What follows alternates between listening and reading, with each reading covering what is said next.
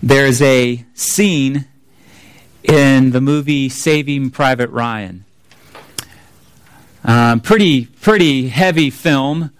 It's not for the faint of heart, but there are a lot of very interesting themes running through that film.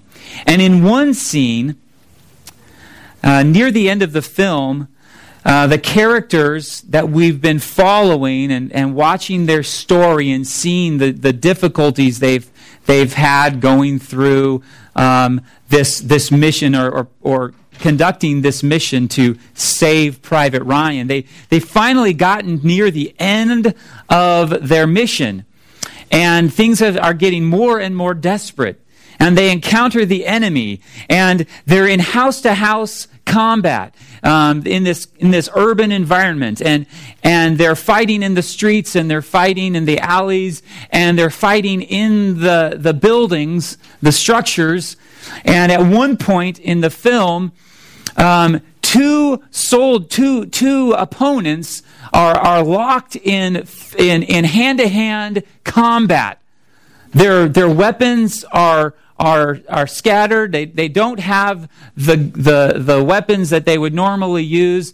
They have their hands. They have their wits about them. Their arms and their legs, and a knife enters the scene, and there they are grappling with one another. Now, we as the viewers get to see more of the situation. We get to see more than just those two soldiers grappling with one another, fighting literally for their lives. We see another soldier in the stairwell, hearing the commotion, frozen, not knowing what to do. And we watch that, and we are wishing, we're on the edge of our seat saying, get up, go into the room, help your friend, help your buddy who is being overcome by his opponent. But the soldier sits there, totally controlled by his fear. And in a moment, the enemy comes walking out of the room, having defeated his opponent, this other soldier's friend, and walks by the cowering soldier on the stairwell and doesn't even care enough about this soldier to even fight him, because he knows he is useless. He's so fearful that he's not even worth fighting with. And so,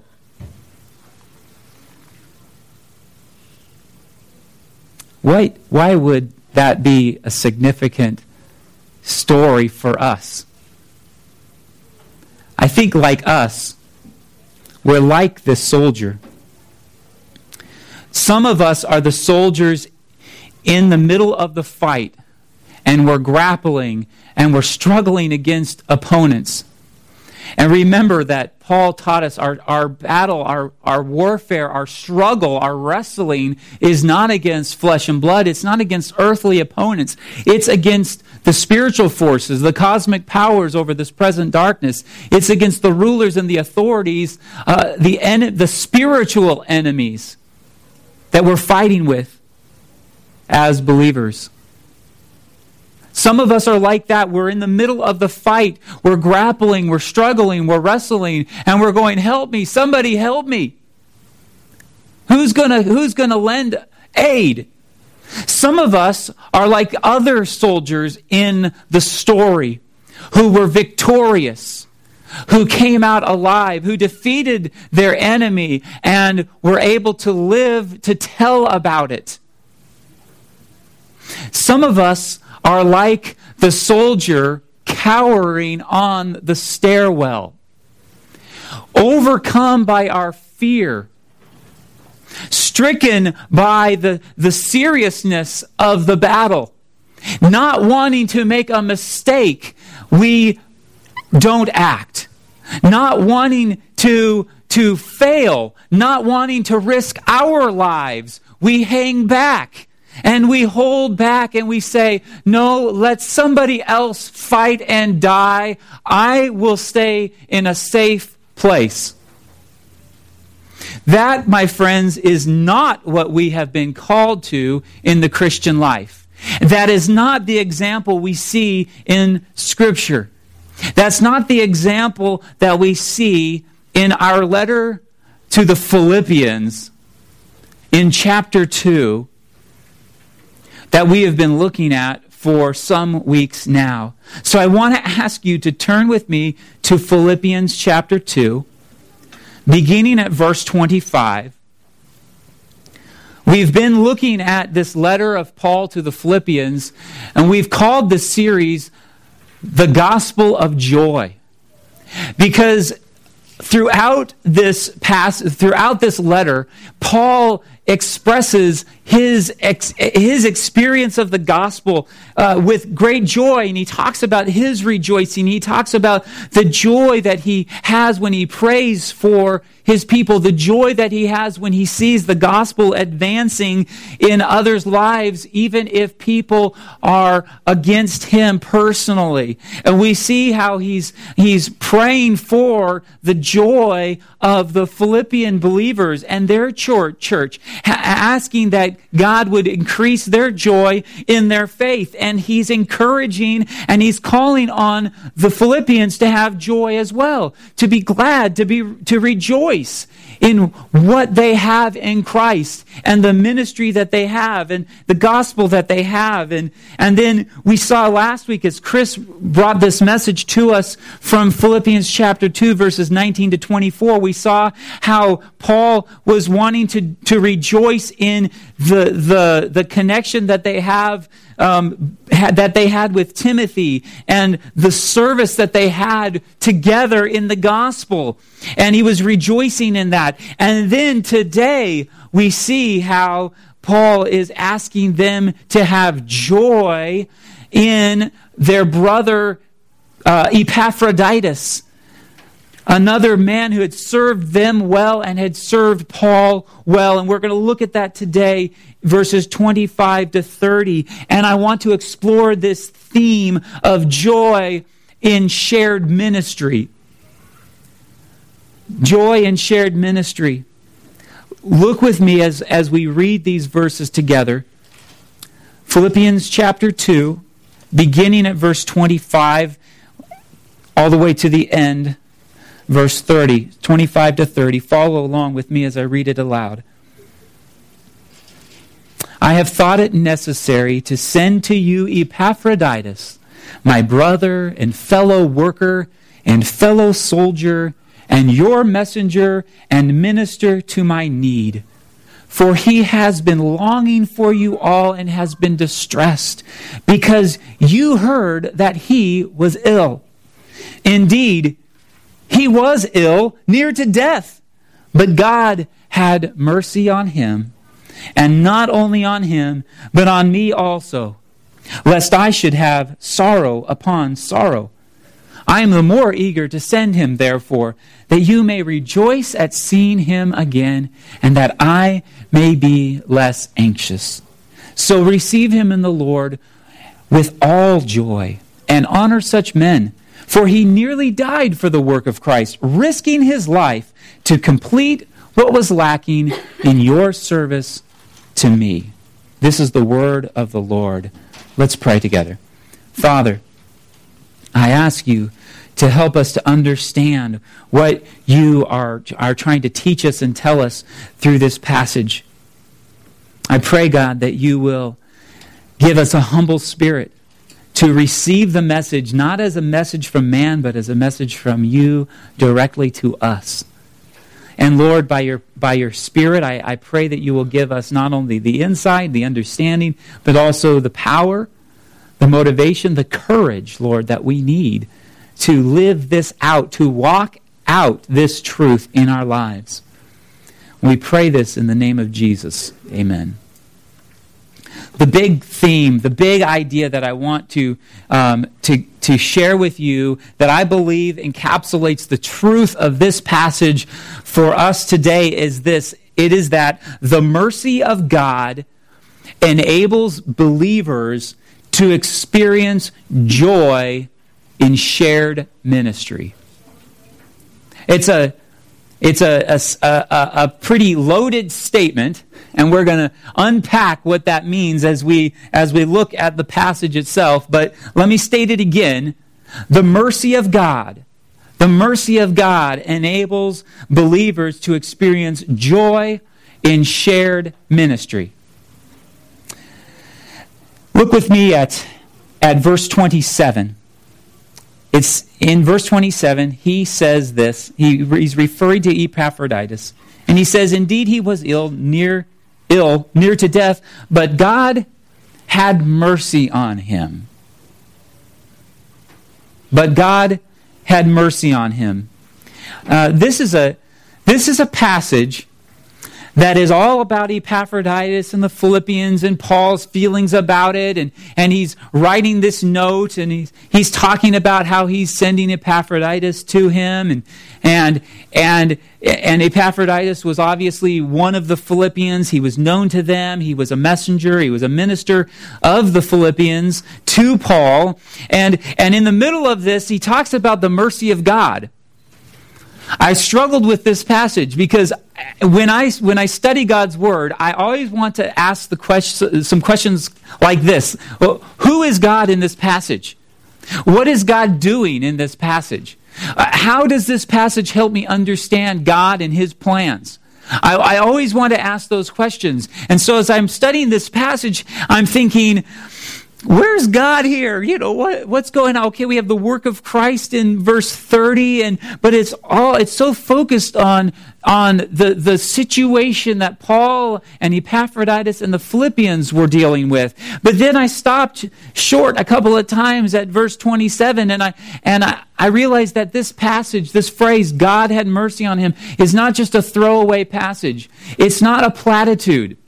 Paul is not just saying, oh yes, but things went well for Epaphroditus. That's not what he's saying. This is, when Paul talks about God, he doesn't talk about God in platitudes. He doesn't talk about God using it with trite sentiment. When he says, I can do all things through him who strengthens me, it's not just a motivational encouragement to get out there and win one for the Gipper. When he says that he who began a good work in you will bring it to completion at the day of Jesus Christ, he didn't say that just to give the Philippians something to put on a coffee mug, something that will brighten their day. He said these things about God because he believed in the mercy of God. He believed in it wholeheartedly. He spent 11 chapters of the book of Romans talking about the mercy of God before getting to the practical and real life, quote unquote, relevant stuff that the Roman church needed to hear. So I stopped on that and I began to reflect on the mercy of God. What does it mean to have the mercy of God on us?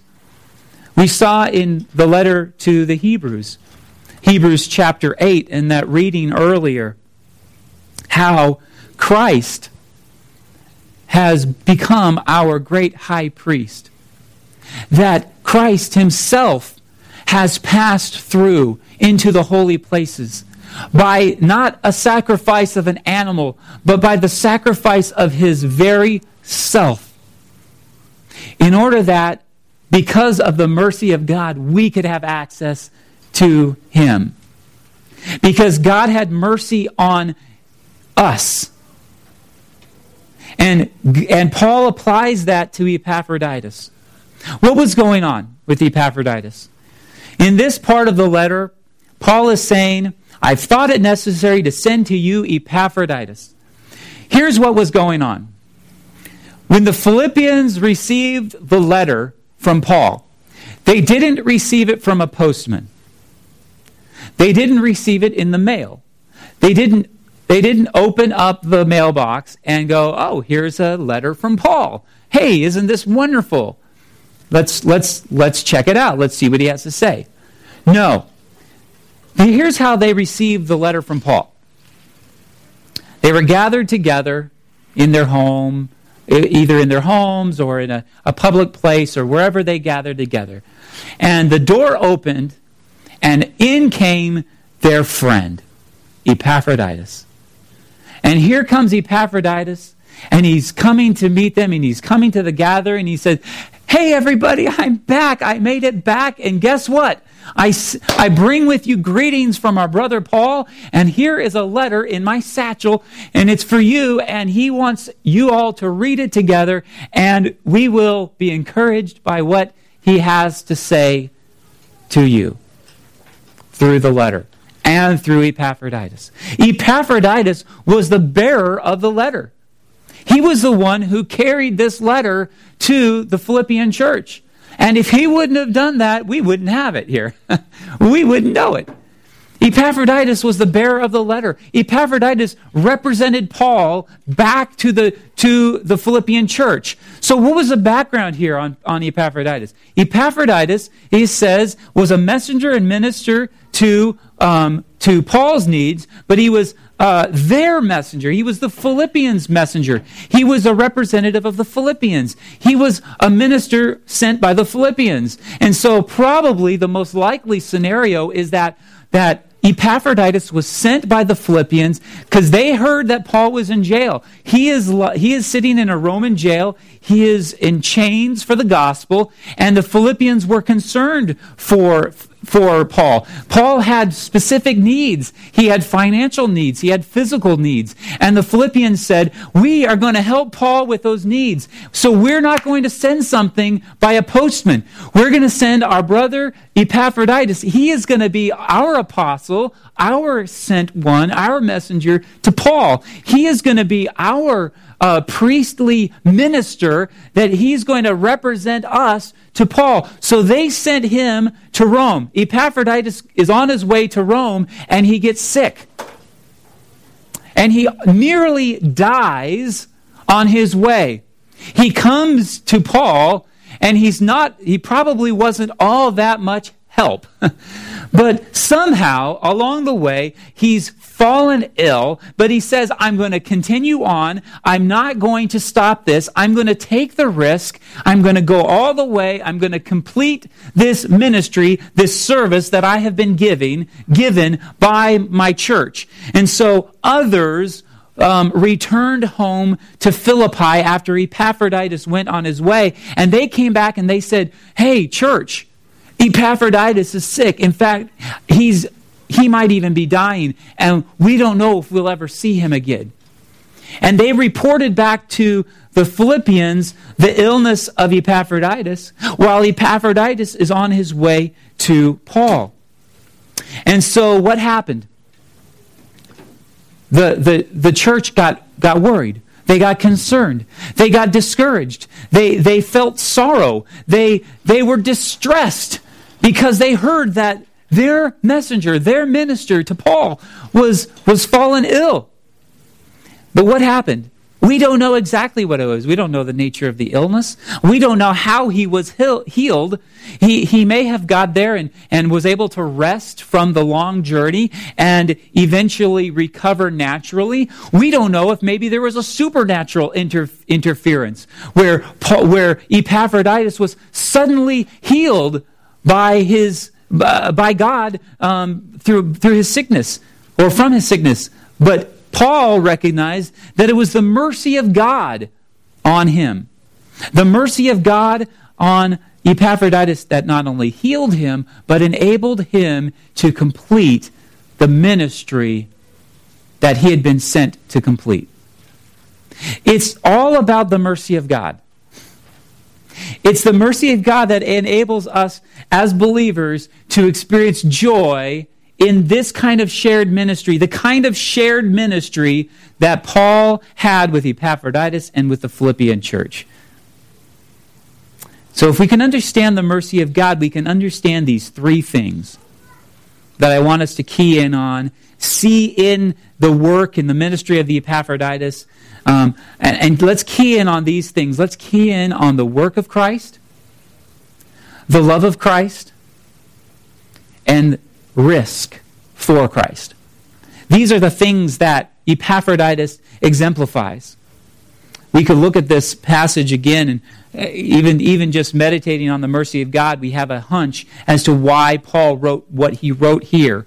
But the question that struck me as the guiding question was why did Paul write this about Epaphroditus?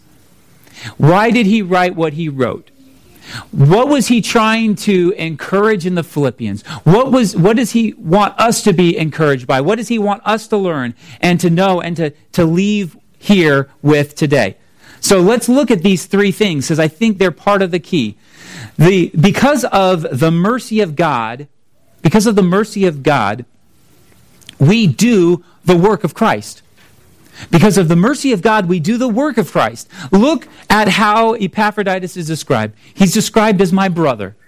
That word itself, it stands for, in the old Bibles, it's brethren, and which is I think a good generic term. It's I think it's a better term in that it refers to siblings, brothers and sisters.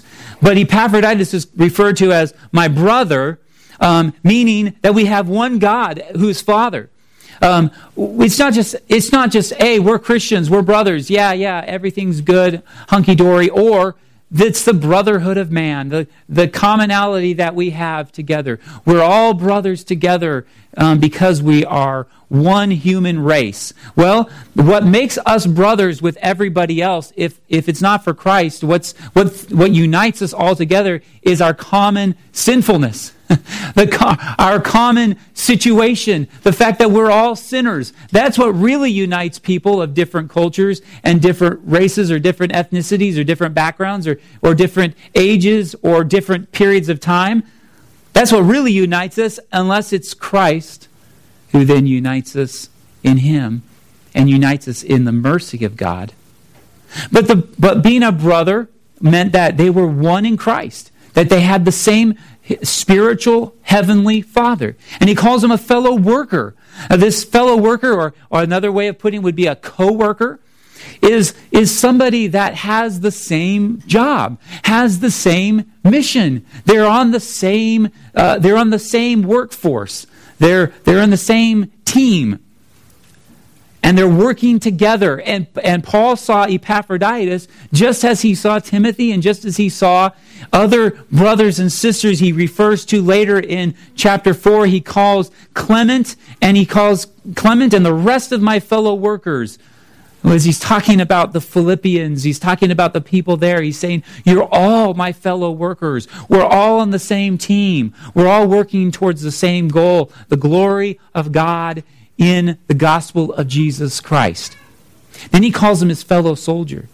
And this is a significant phrase. A co-soldier, a fellow soldier, a soldier together. Somebody who's on the front lines together. Somebody who's like those soldiers that we saw in the film Saving Private Ryan, who are struggling together against a common enemy, who are living and dying in the trenches with one another. And that's how Paul saw Epaphroditus. He's a fellow soldier with me. He's working together with me, just like he encouraged the Philippians when he told them that they were to be in one mind, striving side by side, not frightened in anything by your opponents.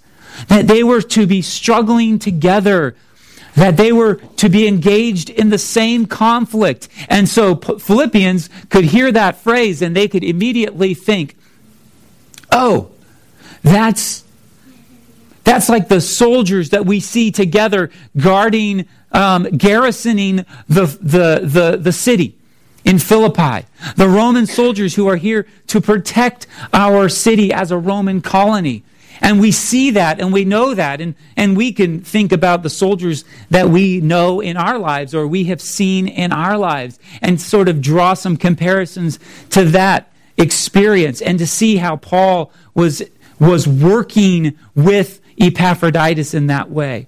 But then he's called your messenger and your minister, and I've already shared how that was a connection that Epaphroditus had to the Philippian church. He was their messenger. He represented them. He was their minister. He served in their place. And he served Paul. That's how Epaphroditus is described. And he's described that way. Look with me at verse 30 and see what he said about Epaphroditus' work. He said he nearly died for the work of Christ. For the work of Christ. Well, the work of Christ is sort of encapsulated in all those other things that he said in verse 25, how he's his brother, how he's his fellow worker, fellow soldier, how he's your messenger and your minister. The work of Christ. What keeps us from the work of Christ? What keeps us from expressing our brotherhood with one another? What keeps us from being a fellow worker, a fellow soldier? What keeps us from ministering to one another as Epaphroditus did to Paul, in going to him, in bringing a gift to him, in praying with him, in finding out what his real needs were? Well, the thing that keeps most people from work is laziness. We just get lazy about it. And we think, I know there's work to be done, but I would rather do something more comfortable. I would rather do my thing. That's too hard. I don't want, if I was Epaphroditus, I might say something like this: I don't want to take that trip. That's a long trip. That's a dangerous trip. I don't want to miss out on the things that I've got going on in my home. I've got my family here. I've got my work here. But to leave all of that and go on this short-term mission trip, so to speak, would be a lot of work. I don't think I'm into that. I don't think I want to do that. But that's not what God has called us to do. He hasn't called us to be comfortable. He hasn't called us to be nobodies in the kingdom. He's called us to be fellow workers. He's called us to be fellow soldiers. He's called us to be sent ones. Jesus said to his disciples, "As the Father sent me, so I am sending you." That's the work of a messenger. That's the work of an apostle. That's the work of a minister. And he's called us all to do that. We don't know if Epaphroditus was an elder. We don't know if he was a deacon. Paul doesn't call him any of those things. He was just a brother. He was just a follower of Jesus. He was just doing the work of Christ to help somebody else in need, to help expand the gospel of Jesus Christ in the world. And he worked. Because of the mercy of God, we do the work of Christ, but we also share the love of Christ. Look with me at verse 26. That's where we're going to see this. For he has been longing for you all, it says. Epaphroditus was longing for all of the Philippians. He was longing for his brother. What does that mean? Paul said something, he used the exact word, translated a little bit different, in chapter 1, verse 8, when he says, "For God is my witness how I yearn for you all with the affection of Christ Jesus." He longed for, he yearned for the Philippian church with the affection of Christ Jesus. He loved that church. That was the love of Christ that was in him, that compelled him to love the Philippians. And we see Epaphroditus has the same longing, the same yearning. He loves the Philippians. He cares about them. He has compassion on them. And he's distressed. And you know why he's distressed? You know why he's longing for them? You know why he's disturbed?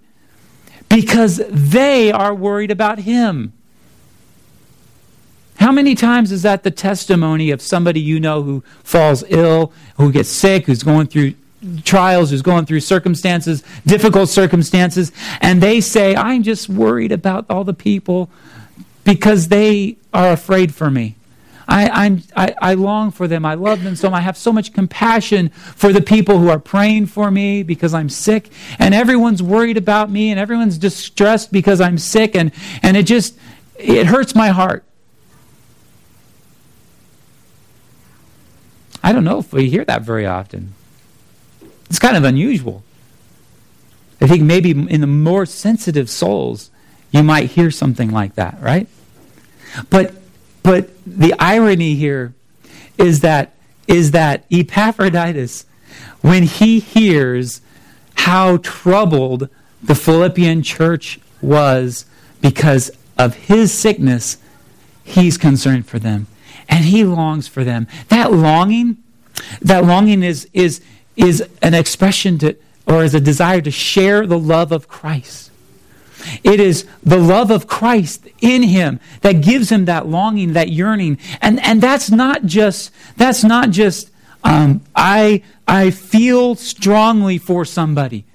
But that's, I want to be with them so badly. I just want to be in their presence. I want to fellowship with them again. I want to break bread and share a meal with them again. I want to sit around the table or the living room, and I want to have those conversations again. I want to have that fellowship, not just the have surfacey conversations over finger food, but to have the real fellowship that comes because the love of Christ is in them and that they're sharing it together. What keeps us from that? What keeps us from sharing that kind of love with one another, experiencing that level of joy in our shared ministry? Probably a lot of the same things that prevent us from work. Because sometimes the love of Christ means work. Sometimes loving other people is a lot of work. It's hard. It's difficult. Most often, the thing that keeps us from it is, I don't really know them that well. Or, but they're so different from me. Or, we don't have a lot in common. Remember what was going on in the church in Philippi? And Chris reminded us of that last week. Remember the diversity of the Philippian church? Here's a Roman jailer, somebody who's a professional soldier, who's been that for his career. Maybe he's a little bit rough, maybe he's a little bit callous, maybe he's a little bit hard-nosed. And then there's this small businesswoman who has her own kind of thing, and she loves God, and she's pretty well to do in the community, and she's pretty well respected. And then there's this slave girl who's the lowest of the low, who's nobody in anybody's economy, but loves Jesus and was transformed and healed by Jesus through the work and the ministry of Paul. And then you got to think about all of the people that they know, all the people connected to them. And if there was a certain kind of demographic in Philippi, it was represented in the church, guaranteed. Because that's how the church was. And that's how the church is. A bunch of people with a lot of differences, a lot of different interests, all united in Christ. And Epaphroditus longed for them, wanted to fellowship with them, wanted to be reunited with them so that their joy could increase in their shared ministry. What's keeping us from that? Perhaps we need to get over the fact that we're different from one another. Get over the fact that we don't have a lot of things in common. We have Christ, and that's enough. They had Christ, and that was enough. The third thing, because of the mercy of God, we risk for Christ. Look with me at verse 30 again. He nearly died for the work of Christ, it says, risking his life. risking his life to complete what was lacking in your service to me. Well, I've already kind of shared with you the background of the risk that that Epaphroditus made. Leaving Philippi, traveling to Rome, falling ill on the way. He took a huge risk to go to be with Paul, to what he said is to complete or fulfill what was lacking in your service to me. The word service here is the same word used in verse 25 when he talks about Epaphroditus being their minister to him. Their minister or their servant. And he says, and he uses the same kind of root word in verse 30 when he talks about their service to Paul. It took a risk. Epaphroditus had to leave his comfortable place, and he had to take a risk and go someplace where he wasn't sure what was going to happen. He had to go someplace where he wasn't sure what the road would be like. He had to go someplace because God had compelled him to. The mercy of God was on him even before he was healed of his illness. He nearly died for the work of Christ, Paul says. But he didn't. He took the risk. He didn't know how it was going to turn out. He could have died for Christ. He could have died trying to complete this service. And he was willing to take the risk. Not many of us are going to be in a place like Epaphroditus, risking our lives in a culture, in an environment where to know somebody represents Christ, to know somebody that's associated with a prisoner of Rome would be to risk their own life. To travel at times of the year in certain places in the world in the ancient Near East, when that kind of travel meant risking your literal life to the elements. Epaphroditus was willing to risk it. What are we willing to risk? What is the gospel of God worth to us? For Epaphroditus, it was worth everything. It was worth risking his own life for, in order to see the gospel advance through Paul and through the work that the Philippians had in the gospel.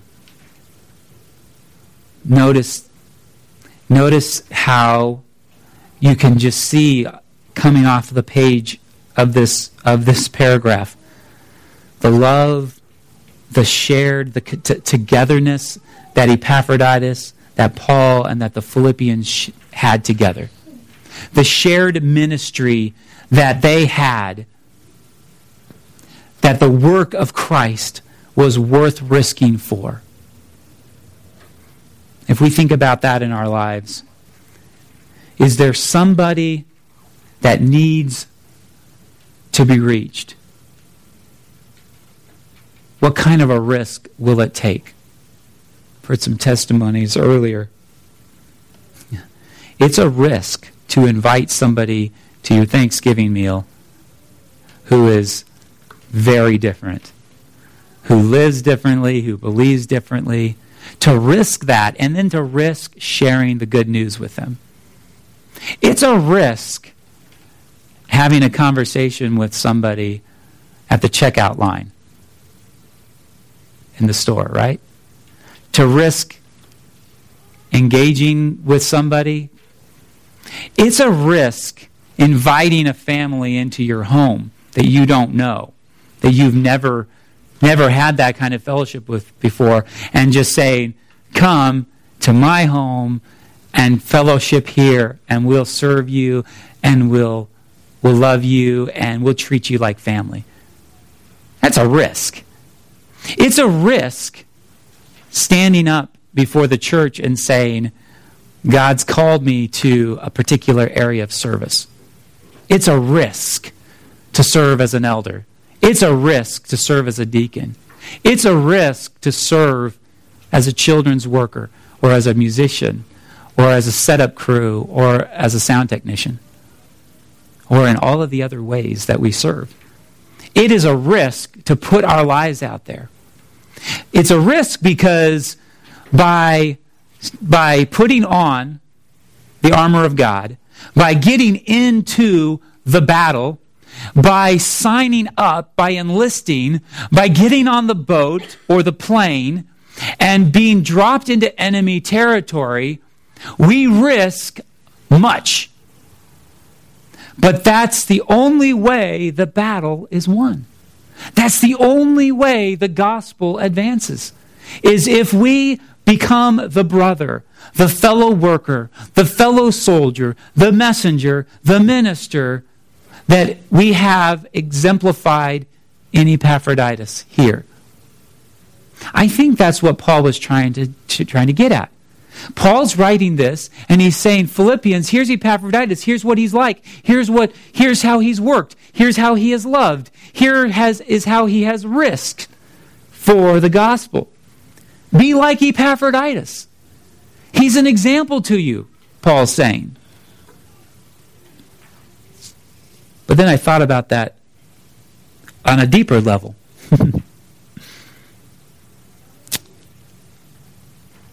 Epaphroditus isn't just a great guy.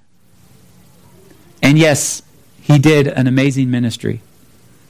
But the reason why Epaphroditus is exemplified here for the Philippians and for us is because he is just a small reflection of Christ. The Christ who risked for us. He left everything. He left his glory. He emptied himself. He took the form of a servant. He humbled himself to the point of death, even death on a cross. He was the brother, the true brother, the good brother, the faithful brother to us.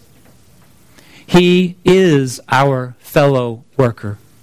He is working with us, in us, through us, for the sake of the gospel. He is our fellow soldier. He is the one who has taken the bullet for us. He is the one who fought the enemy and we thought had died, but we find that his death itself was the victory. He is the messenger, the true apostle, the one sent from God to us. He is the minister, the one who performs the priestly service, going through the curtain, sacrificing himself. That is why Paul wrote what he wrote about Epaphroditus. Because we need to hear that it is not about us, that it is not about what we bring to the table. It's not about our qualifications. It's not about how good we are. It's not about how many things we have under control in our lives. It's about the mercy of God that is on us in Jesus Christ. My brothers and sisters, that's the message of the gospel for us today. That's what we need to hear. We need to hear that, and then we need to have joy in our shared ministry. We need to remind ourselves that the things that we're going through, difficult circumstances, the things that we may find pleasant about the ministry that we do, the victories that we experience, that all those are wonderful, and we should rejoice in Thanksgiving community services, and we should rejoice in volunteers, and we should rejoice in all of those things, but let's not let our joy settle on the mud pies when we could have a holiday at the sea. Christ is much greater. Christ is far better. And our joy is always, always rooted in the mercy of God. So let's share the ministry together. Let's rejoice in it together because of what God has done for us in Christ Jesus. That's why we share ministry together. And that's why we can have joy in what He's doing and what we're doing for him. Let's pray. Father, thank you for your word to us today. Thank you for teaching us. Thank you for giving us Jesus. Thank you for enabling us to have that kind of joy in shared ministry. We love you. We give you all the praise, all the glory. In Jesus' name, amen.